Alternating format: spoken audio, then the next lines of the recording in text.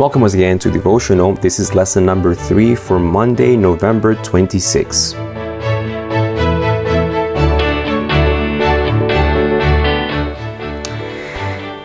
I'm glad God is leading these discussions the way He is. It's actually reconvicting me as well. So don't think this is just me talking to you.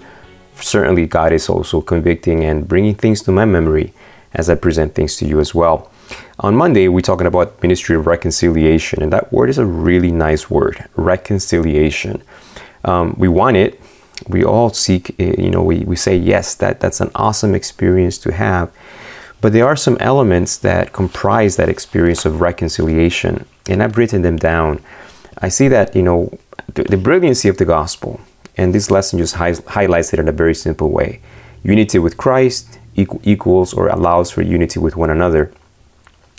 But how is it that you and I can experience unity with Christ? What did it cost God to reconcile us to Himself? Because reconciliation with God has a very, very strong parallel with reconciliation with one another. And what has allowed myself and God to be reconciled? Well, confession, forgiveness, and accountability. Redemptive accountability. And if that is what is necessary in order for peace and harmony to exist between me and God, those elements are also essential in sustaining peace and harmony, as the lesson highlights on Monday. That peace and harmony that is needed between me and my brothers and my sisters in church also require confession, forgiveness, and accountability.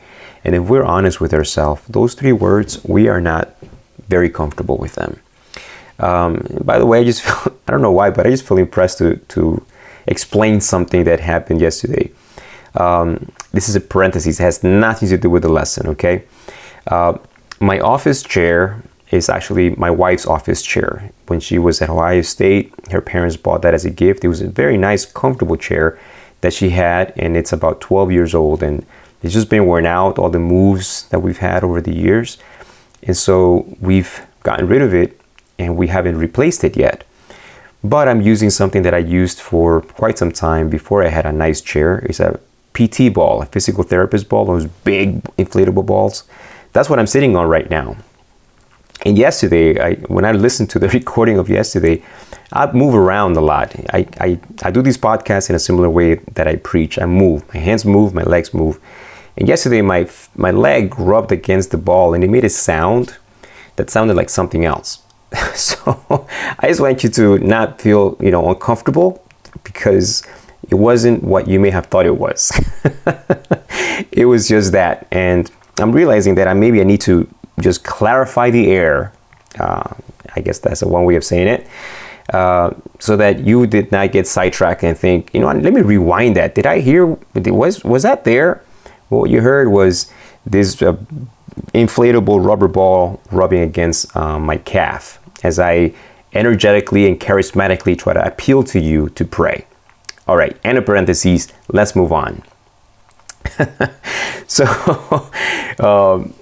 we're talking about, I guess it is kind of related, because we are talking about something that is uncomfortable, that's out of our comfort zone.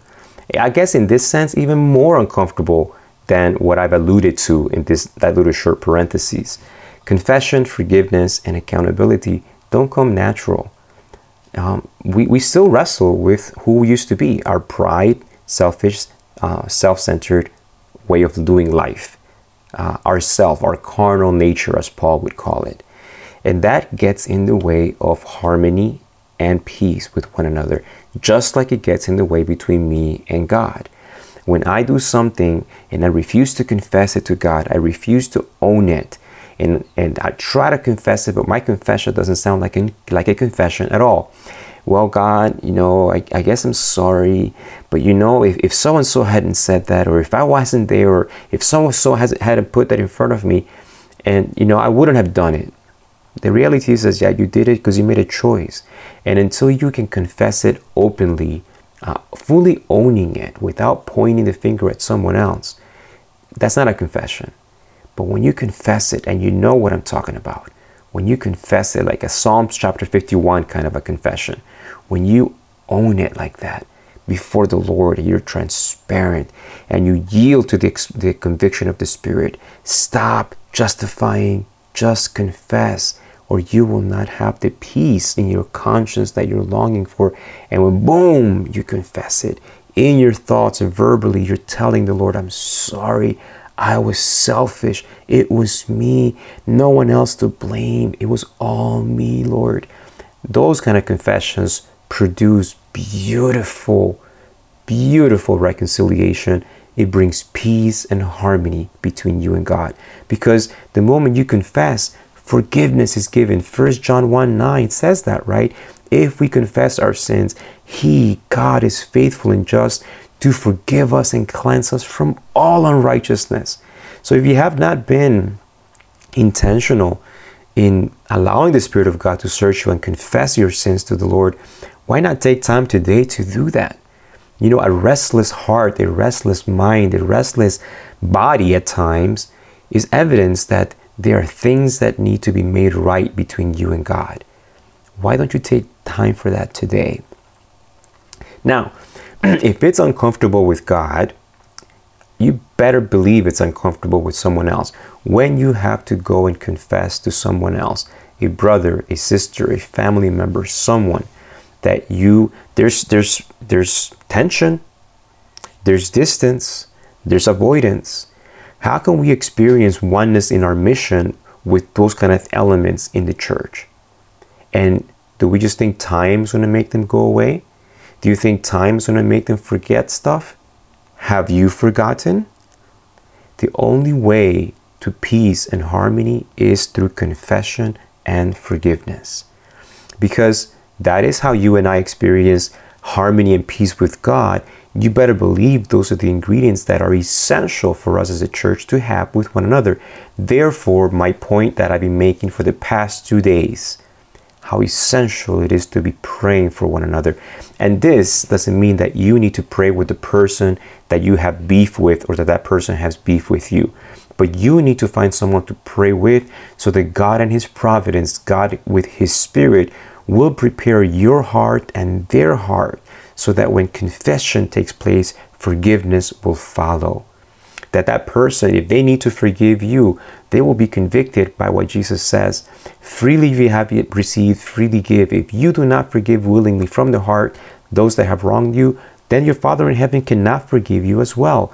You cannot plug the hose of grace and say it only for me but not for them. You are robbing yourself of unity with God by refusing to allow for unity with someone else through forgiveness. Has God forgiven you? Then you have a spiritual motivation, a spiritual conviction, a spiritual mandate from Jesus Himself to forgive those that have hurt you. And the last one is accountability. And when I'm listing these 3 things, I'm going to talk again about John Little and the experience that I told you already that him and I had. I was not seeking for this experience. I did not know what was going to happen. I had never done this before, at least not at this level of intensity, daily praying with someone else. It's one of the most exciting, life-changing experiences you can have between you and that person. I know that from experience. So, sometimes I would say things, and I would say things in a way that would hurt John. Or John would do things, and then prayer made it easy. It is extremely uncomfortable, but prayer made it so much easier because now there was trust. Now we would pray before we would talk, and I could bring things up and clear the air between him and I. More than that, when I needed to hold him accountable because he ended up being the head elder of the church, and when I would hear him say things or do things, there was enough trust that I loved him. He knew I loved him with the love of Jesus. That when I approached him with things, his pride did not raise up and we become enemies now. And the same thing happened, the exact same thing happened when he would come to me. I don't know how to say this, but I guess it must be difficult for a layperson sometimes to hold the pastor accountable in a healthy, redemptive way. I remember before my conversion telling pastors, your sermons are horrible, or you do it too short, too long, this or that, they're irrelevant, or whatever I may not have liked about the pastor. I was quick to tell them, that's not accountability. That's spiritual immaturity. Spiritual accountability, we have a model for that in the scriptures. When Jesus held his disciples accountable, he always did it redemptively. He always allowed hope to fill the voids of space in between the words. The disciples knew beyond a shadow of a doubt that even though Jesus was holding them accountable, he still loved them with an everlasting love. As that book, again, that precious book, I love it, Steps to Christ, next to the Bible, that's one of my favorite books. It says that when Jesus would speak his rebukes, his scathing rebukes, he would do it with tears in his voice. And I can tell you that because of the time spent praying together, John and I, we could have tears in our voice, tears desiring to see the other person grow spiritually, and tears with the hopes that that person could hear the love behind the words. You and I cannot manufacture that. This ministry of reconciliation has a component of information, of, like the book of Romans and prophecies and all those elements. Yes, they do. But without the heart of it, it's just clanging noise. And I mean, this lesson, you may think, oh, it's so wimpy, it's so, soft like marshmallows or cotton balls. No, this lesson is uncomfortable. If you think reconciliation is a piece of cake, maybe you don't have a clue about reconciliation. Confession, forgiveness, and accountability. From Genesis chapter 3 onward, humanity has wrestled with that.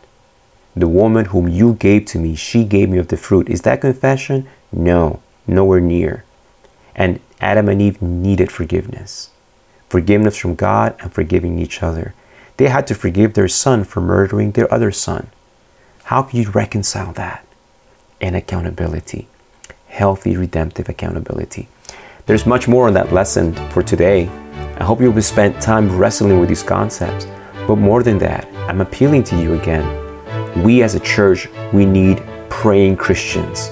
We need Christians that will continually devote themselves to praying, of course, one-on-one, but more so with one another.